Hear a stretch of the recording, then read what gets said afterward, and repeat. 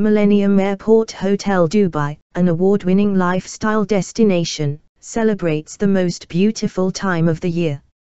Last night, the 7th of December, the hotel conducts its Christmas tree lighting ceremony as initiated by its general manager, Simon Moore.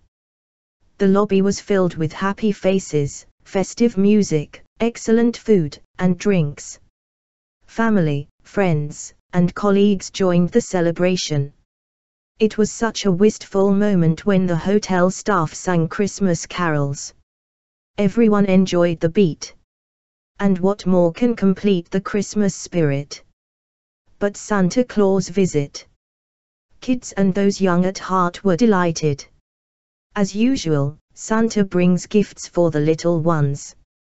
The smile on the kids' faces was priceless, commending the hotel's initiative in sharing the Christmas spirit, bringing joyful cheer to everyone.